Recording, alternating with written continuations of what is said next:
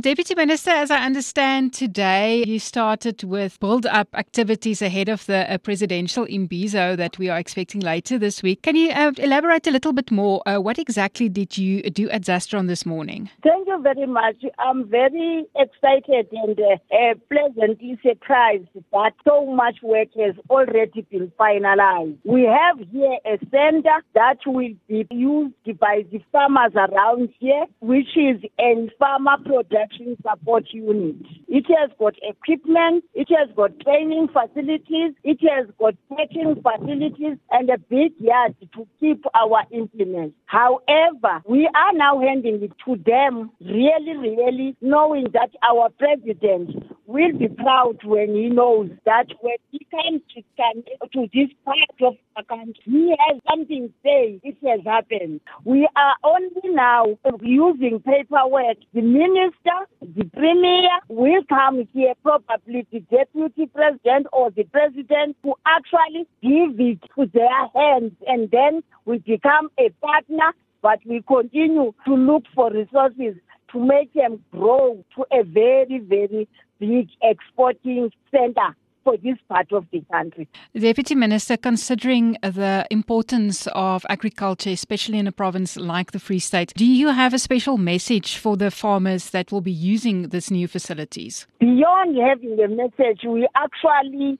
took time explaining the processes of the current bi-national commission with China. Those who want to import from Free State beef, fruit, deciduous fruit, veggies. Now the engagement with my farmers here was the issue as to how are we going to strengthen the production given the weather changes, the disasters, but we have plans and we'll continue having workshops with them. I have a message for all farmers here that we have a market. We no longer say there are issues. If there are laws, trade and industry has unloosened them. We are ready to find ways of exporting in this province and the provinces around. That is indeed fantastic news, Deputy Minister. We know training is a crucial part of helping small-scale emerging farmers, not only giving them equipment, but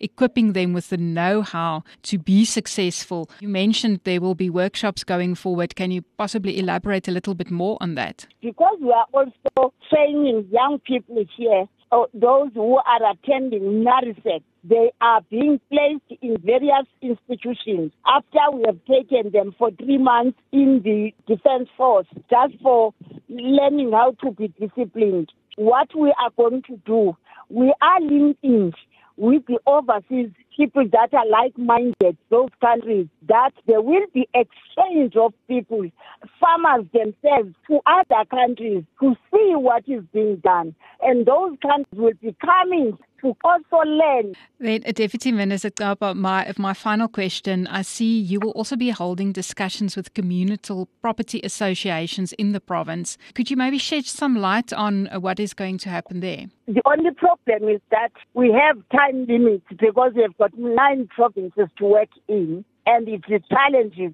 are almost the same. But what we believe is that if those farmers that come from CPAs were with us today, they would know exactly the importance of having land in your own hands and the facilities as well as funds to restart again to be great farmers that will export. However, our engagement, our proposal coming from various engagements in Africa, because we are actually talking about a common African free trade port, and therefore we've got markets beyond going outside, but also in the continent. What we want to tell them is that before the land is handed over, we must know who they are. We must train them. We must actually put financial managers in their sectors so that immediately the land is available. We are there as rural development and start putting all requirements for a person to live, whether it's a school, whether it's a shopping centers, as well as production opportunities, and skilling our children to know that There's no jewels, there's no gold that is better than what we have already given them as CPAs.